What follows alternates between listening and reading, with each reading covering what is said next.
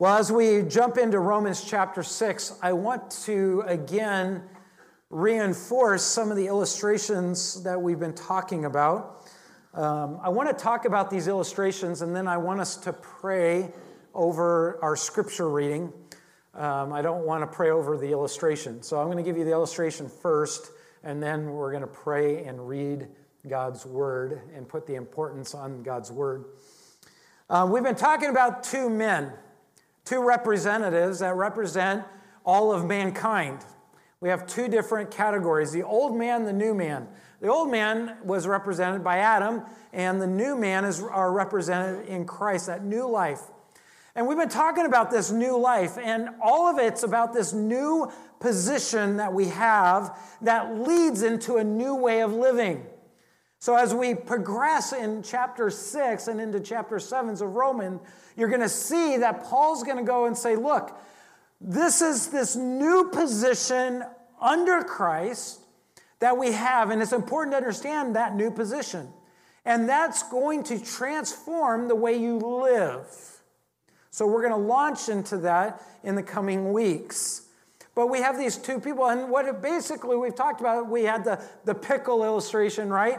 And where we are now submerged into this relationship with Christ. And He is the one that's changing us and taking us out of our sinful ways and transforming us into a new relationship with God. So we have this old man, new man. We've talked about all of these things. This morning, I want to talk about two kingdoms. We were in our old life, we were under the kingdom that belongs to this world.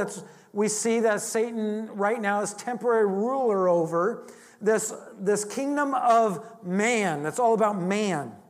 It's sinful man, the kingdom of sin, where sin reigns and has supreme authority.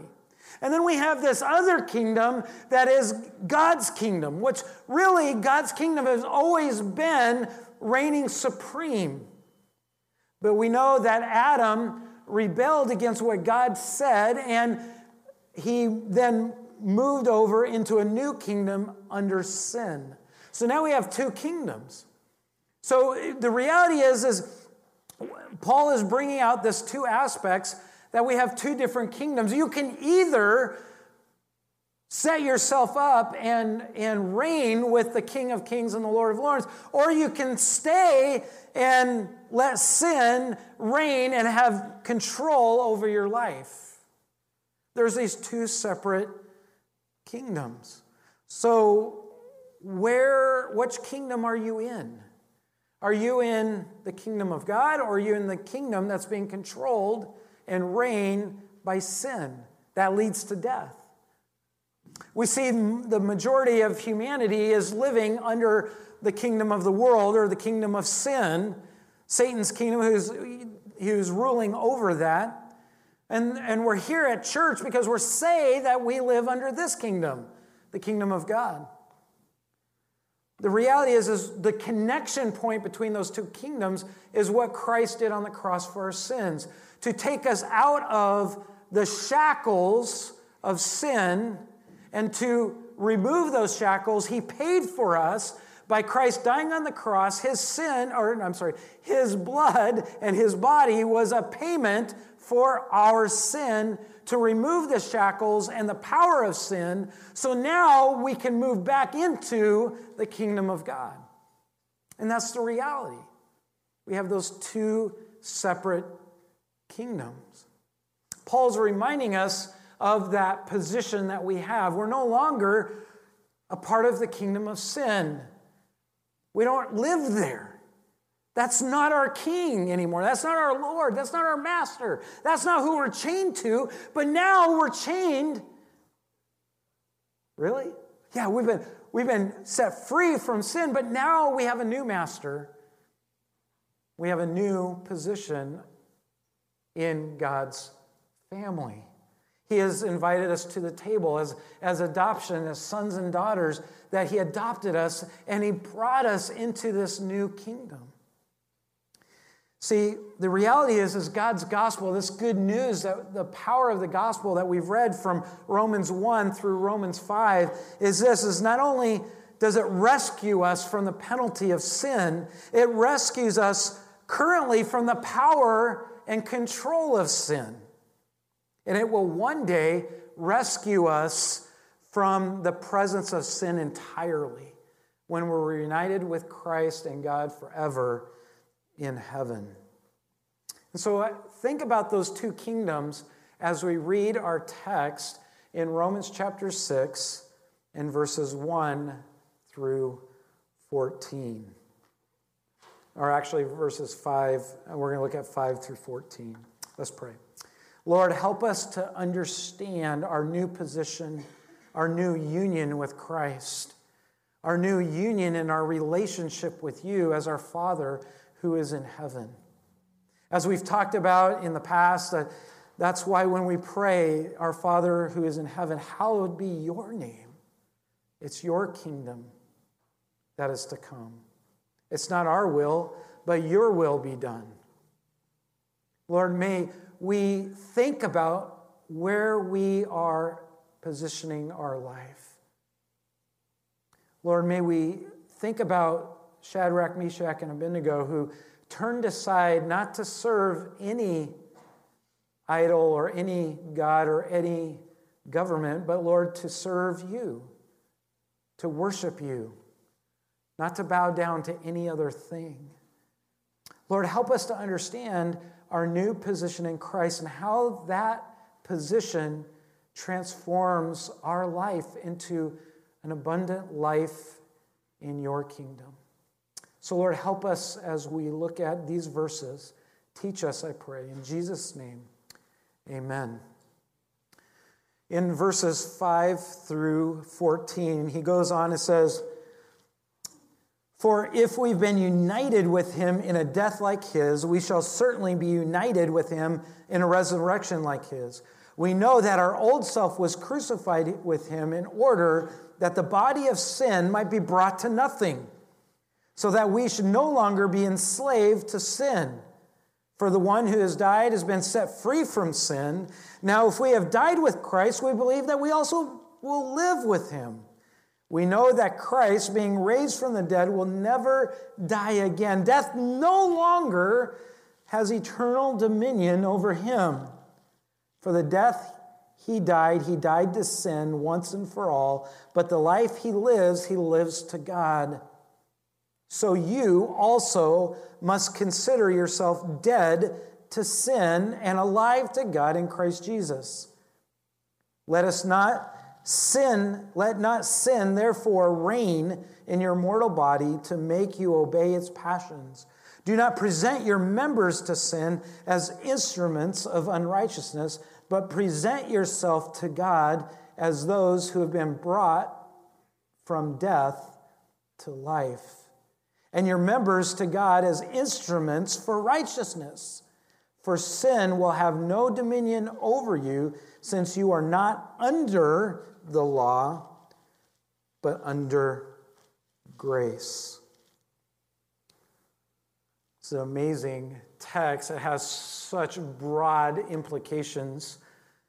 It's hard to just unfathom and unpack all of them. But what we've seen in our text up to this point is that our new life starts with knowing the effects of the gospel. Knowing that the power of a right life is only found in the gospel. It's not based on anything that we can do. We cannot secure a right life or a good life by all our good deeds. The Bible tells us there is none righteous, no, not one. So the power of a right life is only found in the gospel. We know that Christ died, that he died to set us free from sin. This is all the things that Romans has been telling us about. You got to imagine this idea of knowing the effects of the gospel, and you got to understand the power of what's going on. You think Rome and the fact of these two different opposing kingdoms. I mean, you can think about there was nothing in this time stronger than the government of Caesar in Rome. right? The Roman power and the Roman authority was, and the kingdom of Rome was far stretched, and it was broad. It was distracting nonetheless. And so Paul is telling this small fledgling church that in the overwhelming power of this great kingdom, where they really stand because of the effects of the gospel. They need to know where they begin and their position in Christ. They need to know that their old self, the old life, was nailed to the cross with Christ. They need to know that just as Jesus rose again from the dead and will live forever, we have been raised in a position in life with Christ that has no end. We need to know that we no longer live under the tyranny of sin. Paul's making a point. God is telling the church in Rome that this is important to know, to continually dwell on in our life. Martin Lloyd-Jones helps us to understand these two different opposing kingdoms and what Paul is trying to get and tell the church and what God is trying to remind us. He offers this helpful illustration when he says this, talking about Romans chapter 6, in relation to the old sinful self. He said he pictures two adjoining fields. One is owned by Satan and one is owned by God. They are separated by a road. Before salvation, a person lives in Satan's field, doing his bidding, his work, and is totally subject to his jurisdiction. All the consequences of living in that field in decay and death. As he plows in the new field, or after salvation, a person works and is brought into, because of Christ, he's adopted into this new family, and this person works in this other field and is now under God's authority and jurisdiction. As he plows in the new field, however, the believer is often cajoled, sweet-talked, or even persuaded by his former master, who seeks to entice him back into the old sinful ways. Satan often succeeds in temporarily drawing the believer's attention away from his new master and his new way of life. But Satan and sin is powerless to draw the believer back into the old field of sin and death. It's a great illustration of what Paul is trying to remind us here. And that is this, is that our new life starts with a non-emotional mental calculation of the facts about our union with Christ. This isn't an emotional response. This isn't an emotional plea. This is when God looks at a new believer in Christ who's been saved through the work of Christ, he sees the work that has been written in the new life and says he calculates us as being justified by the work of Christ. We need to know that our new life is not emotional. In verse 11, he says, reckon it or account it based on the fact of our union with Christ. We are told to trust God's truth rather than trust our experience. Satan is over there saying, hey, come back. Your experience, you're not experiencing all the things. Look, I can provide other opportunities. I have other things that'll change your emotions. I can do, and he's cajoling, he's sweet-talking, and he's trying to beautify sin to pull you back over. But you are in Christ. You are dead. You've been put into a new kingdom, a new family, a new position where Christ is reigning for the rest of eternity. The effects of his death and resurrection is eternal. They can never pull you back, but they can tempt you and take your attention away from your new master.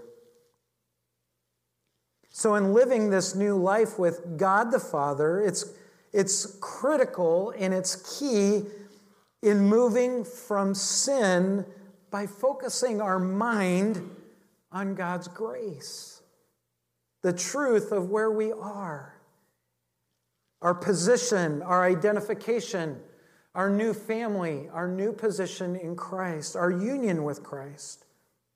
Look at verse 12 in our text. Let not sin, therefore. I want you to understand that therefore is a simple sequence. You know that last week we talked about it in verse 11. It's the first time that we have a command. And he's giving us another command. Right? There's a sequence here, and that we are supposed to not make an emotional response, but a non-emotional calculation of the facts of our union with Christ. Now in verse 12, the result of our new life with Christ, our new position with Christ, he wants us to make practical response to that position, a practical daily choice concerning the grace of God. Number one is this: do not continually let sin govern your life. Do not continually let sin govern your life. It says, let not sin, therefore, reign in your mortal body. What's interesting is we have this new position that one day we will have when we actually do die, or when Christ returns, which may happen at any time. We will live with him for the rest of eternity, and we'll feel the full effects of our salvation. Man, I look forward to that, right? Full effects. But in the meantime, because of this new position, this new master, this new representative in our life, no longer let sin reign. Because you have a new master. Right? So now he's still focusing on, while you live in this mortal world, your mortal body, don't let it reign. Why? To make you obey its passions. You know that word for reign there literally means it has to do with a king that has total authority over a kingdom. He's saying, look, don't let sin be a master over you, to have authority over you, because you have a new master. By the way, the particular tense of this verb is saying, don't let it continually govern your life. How do you do that? How do we let sin become a governing factor in our life? Well, by bowing your hearts to its sinful passions. How do we do that? If you look at in verse 12, it says, to make you obey its passions. Who is making you obey its passions? Sin. Obey means simply to allow those strong desires to control you.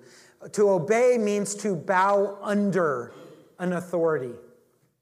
He's saying, look, don't let sin reign over you by bowing and letting it have authority in your life. The word for passions literally means it denotes the presence of a strong desire, impulses, longings, passions, cravings. Don't let cravings make you open. And I'm like, when I started reading how they use this word lust and passions, I was like, man, I have strong cravings for donuts. I have strong cravings for good barbecued meat. I have strong craving for many different things, don't you? We crave things, don't we? But God is telling us, we don't live in this earthly kingdom anymore. We have a new authority. We have a new master. We have a new representative who is our Lord and Savior. And he's saying, look, don't let this sin reign anymore by bowing and obeying the cravings that it presents you in life. Paul is saying, stop letting this continue, implying, by the way, that the readers of Romans, this letter in Rome, had already started to let sin reign and have control in their life. The implications of this text is that there will be moments in our life that sin, but no believers should be ruled by sin. By implication, we see that Paul is recognizing that there will be times when sin's going to entice us. It's going to come in, and there's going to be cravings, there's going to be passions, there's going to be lusting after these sinful things. It's going to creep in, and God is saying there's going to be moments like that, but don't let it control you. And he says this in verse 13, stop standing in the presence of sin for the use of unrighteousness. That's what he doesn't want. So don't let it govern your life, but also don't present yourself to be used by sin. You see there in verse 13, do not present your members, that's the members of your mortal body, to sin as instruments of unrighteousness. Don't let your hands be an instrument for sin. Don't let your eyes be an instrument for sin. Don't let your mouth be an instrument for sin. Don't let your feet be an instrument for sin. Don't let your thinking, your emotions, be an instrument for sin. The word presenting there, do you know how they use that word? They use that word to continually stand beside something. Right? If you've had struggles with alcohol, why go stand by a keg? Right? That's silly. If you've struggled with different idolatrous things, why go stand in the presence of it? Why look at it? Why listen to it? Why read it? Presenting. It's continually appearing before something on a regular basis. It has to do with presenting something to the mind. It has the idea of continually feeding things into your mind that are unrighteous. It has the idea of continually allowing your body to stand before and appear before unrighteous things. In fact, in 1 Corinthians chapter 6, it says, but he who is joined to the Lord becomes one with him. You are one with Christ. So verse 18, flee from sexual immorality. Don't present your body to sexual immorality because it doesn't belong to you. It belongs to God. Flee, therefore. Flee. Go away. Don't present, but flee it. It has in our context the idea of saying, well, presenting yourself into the court before the authority of sin. Stop doing that. This world and the sin in this world and the author of sin in this world, the author of this worldly kingdom,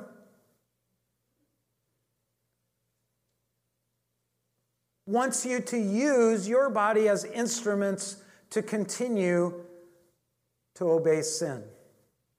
You know that word, it's interesting, but that word instruments literally means as a weapon and tool.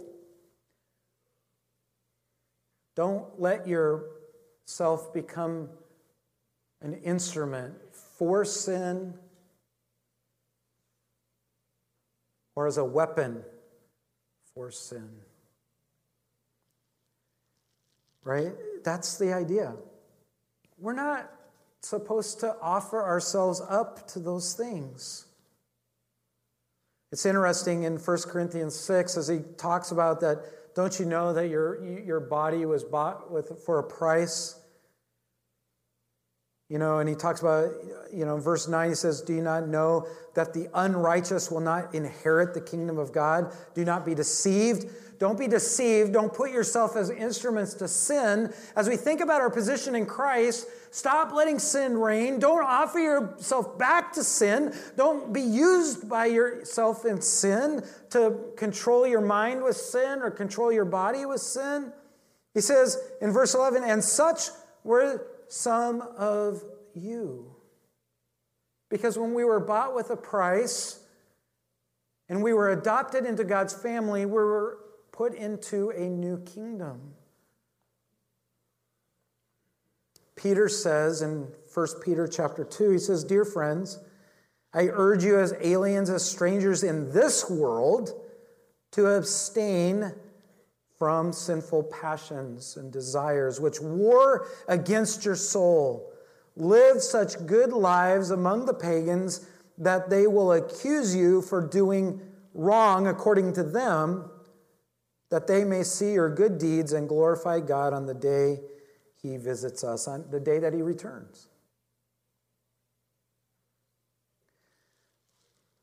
Paul's not guaranteeing that we do not have sin at all in our lives, but he's saying live by the Spirit and not gratify the desires of the sinful nature. Live in this new kingdom, Galatians chapter 5, verse 16. Live by the Spirit, and you will not gratify the desires of the sinful nature. He goes on to say in verse 18, but if you are led by the Spirit, you are not under the law. Right? The Holy Spirit is fighting a war against the flesh. Don't present yourself to the flesh, present yourself to the Spirit. New master. And that's what he says in verse 13. He goes on to say, choose to stand in the presence and be used by all of God's righteousness. Present yourself to God and his righteous deeds. In verse 13, the end, he says, but, that's a contrast, right? But is a connecting contrast. Don't present yourself useful to sin, but present yourself to God as those who have been brought from death to life, and your members to God as instruments for righteousness. That's what Daniel and Shadrach, Meshach, and Abednego did. When they were presented to follow the things of the world and said, you are going to worship these things, they turned to God and said, no, we will not worship man. We will only worship God. We are not a part of this kingdom. When they turned and said, we will not worship and pray to you, and we will not worship you, we're going to turn and worship God. Daniel did it openly. Shadrach, Meshach, and Abednego did it openly. When everybody bowed down, they stood. And they were saying that we are going to worship God and only him. They made a choice to present themselves to God they gave themselves under the authority of God. God, do whatever you want with my life, but I'm not going to serve the world. I'm going to turn aside. That's what's amazing about Daniel chapter 3, verse 28. It says, and they set aside the king's commands. That's what it means to present yourself not to sin, but present yourself to the Lord's righteous deeds. This second present here says, but present yourself. By the way, it's a different verb tense. It's a command for immediate action. Whatever you're doing in your life, he says, stop letting sin reign in your life, because God knows that we struggle with being tempted to sin and draw us back into this old kingdom. And he says, stop going back and presenting yourself to the sin. But he says, right now, make a choice, serve me. Same word for instruments, be ready to be picked up by God to be used for His service. Are you doing that? The word literally means do it right now. It doesn't say just do it and then it's saying make a choice. Joshua said to everybody in Israel, choose this day whom you will serve. It's a choice. If you've been struggling with sin and there's things in your life and you've been presenting your body, yourself, your way of thinking to sinful things, either in relationships with people or with relationships to yourself and your body, whatever it is, you choose right now. Just say, I'm going to stop and I'm going to turn and serve God and present myself to Him as my master. Stop going into the throne room of sin and walk back and present yourself to God, who's your Father, who loves you and wants to use you for His good deeds to serve Him. You know, it's interesting is we can't do anything good. The Bible says there's nothing good, no, not one. He is the only thing that is good. And He wants to use you for His good deeds.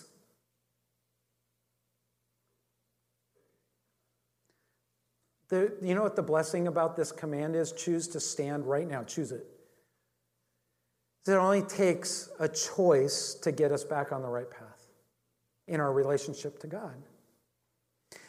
You see this? Paul is beginning to say, look, this is your position. This is where you live. You're in a new kingdom, new fellowship, new family with God. And it's, look, now he's starting to get into the everyday things, isn't he? As you walk, how do you live successfully in God's kingdom? Stop presenting yourself to sin. Don't make it easy for sin to lure you. Present yourself to God's authority. 1 Peter 2, he goes on to say in verse 23 and 24, says, talking about Christ and how Christ lived, he says, when he was reviled, he did not revile in return. Remember I told you we'd answer this morning? When he suffered, he did not threaten, but he continued to entrust himself to Him. I mean, that entrust himself is the same word. He presents himself under the authority of God. He entrusts himself to Him who judges justly. He Himself bore our sins in His body on the tree that we might die to sin and live to righteousness. By His wounds we have been healed. You might ask, how do I continually do this? How do I make this right decision to choose to present myself to God in His righteousness? I'm so weak. I'm tempted every day by things I hear, by things I see. I'm tempted to be angry. I'm tempted to be angry at what people do. I'm tempted because I desire things and I don't get it and I want it. I want something so bad that I'm willing to destroy relationships with God's people. I'm willing to destroy my relationships with my relatives or my wife or my husband. How do I get victory over that? Well, look at verse 14.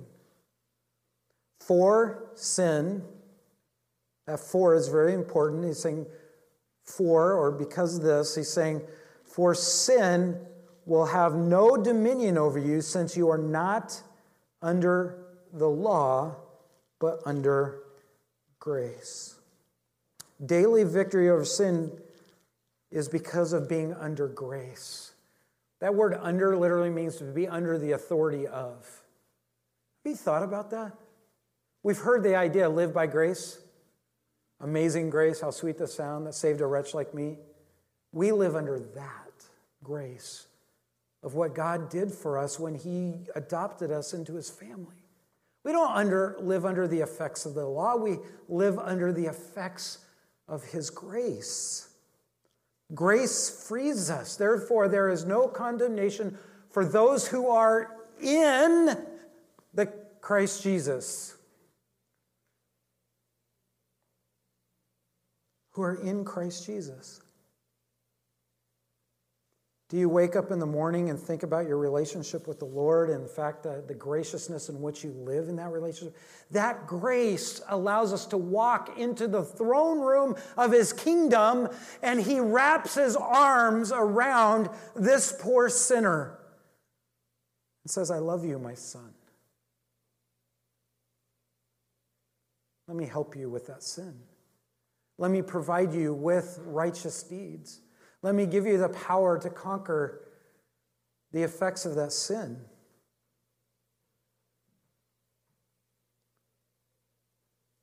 Here's the idea. When we take our minds and our focus, and we put it on the grace of God, and we make a one-time choice to say, and not allow ourselves to be ruled by unrighteousness and sin, we realize sin no longer masters us. Sin will never reign over the one who focuses on God's grace. We're not going to turn and say, ooh, look at that sin, it's so good. We're going to be like, oh, I love this warm, loving relationship with my Father in heaven. We're going to love that, being under grace. The law, God's moral law, the law of the Ten Commandments, the law that shows that we're sinners, the law, or trying to even keep the law, will not ever deliver us from fleshly lust. You know what? People say, well, just do these things and you won't have that problem anymore. That's not true. Legalism, or following laws, or following to-do lists or checklists in your life, says God will love us if we change. We have to change. We have to do the changing. The good news about the gospel is this, or being under God's grace, is another term for living the gospel in your life. Being under God's good news of His gospel says God will change us because in Christ He has infinitely changed our position, our unity, and His love for us. His eternal love for us. There's a huge difference between trying to change so that way God will love us, or rather just being loved by God because of what He's done for us. It's not behaving better. It's actually trusting more what God has done. God wants us to be victorious over sin, and the key is how you think. Focus your mind on God's grace, and God will get victory in those things. One of the questions that people ask is change really possible? We know we can learn new skills. We know that we can have an extreme makeover in our life. We can change our appearance, and we try to do all those things. If I change the things I do, or I change my appearance, maybe I'll change. But is it possible for a human heart and personality to change? Is it really possible to be free from the things that enslave us? And God's answer in this text is yes. Because the key to that freedom and that change is, and only is, the Lord Jesus Christ.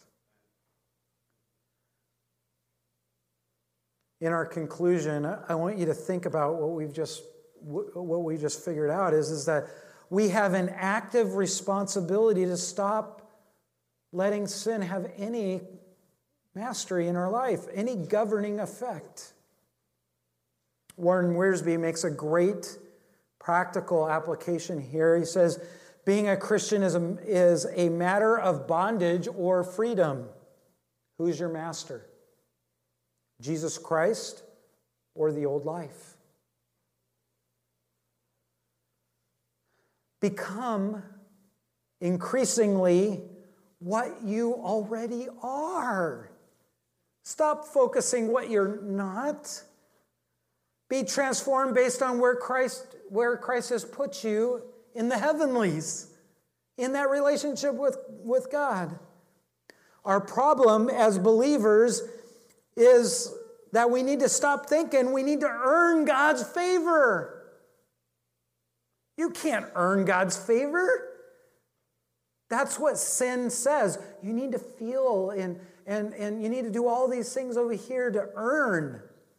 But God says, you're already in my kingdom. When I died on the cross for your sins, I transformed you from death into life, the living kingdom. Our hearts, by the way, are naturally bent on trying to maintain favor with God. And that focuses on being performance-driven. We need to have this great performance for God.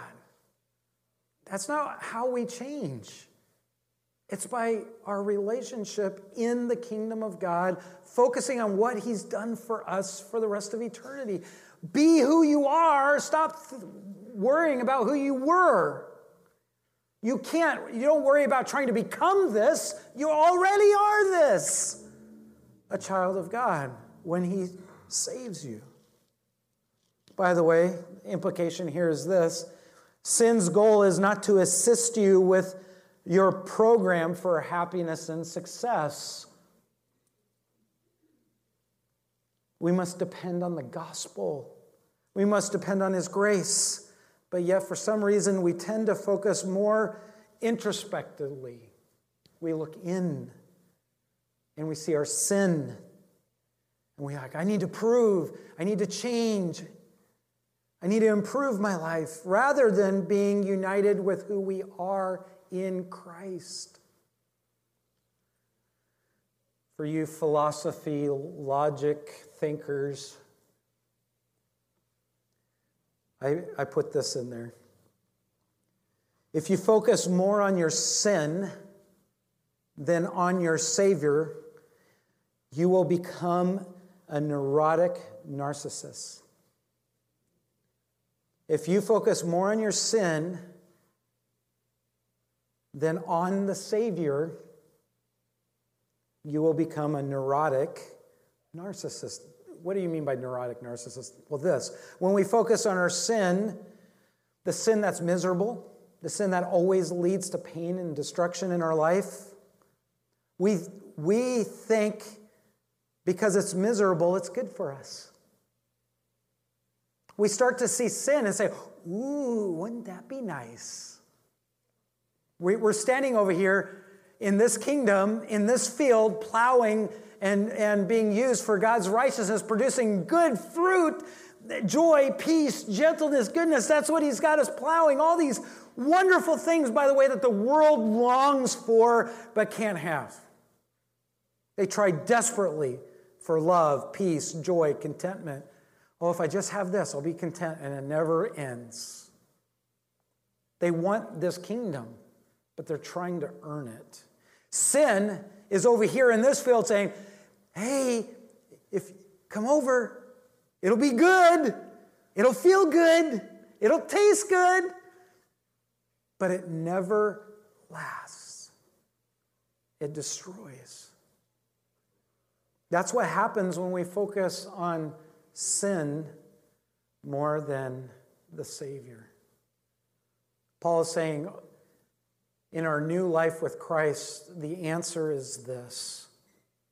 To our life that we now live in Christ. The only way we change is by focusing on who we are now in Christ. It's about our Savior. It's about our new master. If you spend all your time trying to figure out how to deal with this sin and you focus on the sin, you're going to be distracted from our union in our new kingdom living with Christ. Stop trying to become who you already are. You are in Christ. It's like you're in, God's taken you out of the deep end of life. And He's put you in the shallow end so you no longer have to try to tread water. And you're like, ooh, I'm going to go tread water to try to get back over here. That doesn't make any sense. When God put you out of the ocean, out of the frying pan, and into this new life, why go back and say, I'm going to try to get back there? You're already there. The key to change is in Christ. Are you letting your new identity inform who you are? Are you trusting Him to do that? You will change. You will be loved. You will find joy. You will find great contentment. You'll find the loving arms of God, our Father, who truly loves you. We'll stop complaining about this world. We'll stop worrying about this world. And we'll start worrying about who knows the King of Kings and the Lord of Lords. And we'll find refuge there. Lord, I pray that we will realize how impactful our new position in this kingdom that you rule over for the rest of eternity. That we will realize this new identity, this new relationship that you have purchased for us, this restored relationship. And that, Lord, we will find our life in that and make a conscious decision that I am not going to present myself to anybody else but to Christ as my master, and not let sin continually come back to reign in my life, because it has no power anymore. It is not on the throne of my heart. But Lord, if I'm struggling in that, I pray, Lord, whoever is here, that they would just look back to Christ, the Savior. Look back at their identity. Maybe they don't have a new identity. They're not in Christ. Their identity is the world, the things of the world that are dying and that are decaying. The Bible says there's a way that seems right unto man, but it leads to death. Lord, there is no one right but you. Lord, may we look to you. There are those that maybe they know that they are not following Christ, that they are not in a new relationship. They are still living in the old man, running after sin. But they're not a new man that's being chased by sin. Praise the Lord that sin doesn't have to catch us anymore. We can run to you. Lord, I thank you that our life is hidden in you when we are in Christ. You are our protector. You are our shield. You are our defender. You are the lover of our souls. Thank you for what you've done for us in Christ. If someone's here is not in Christ, Lord, would they confess the old man and say, I'm a sinner. I'm there. I've been doing everything to find favor with you or favor with others. But I need a Savior to pay for my sins. I need someone who can do the work that I could never do, and that is Christ. And I put all my faith, I know what he's done for me, and I put my trust in that work of Christ.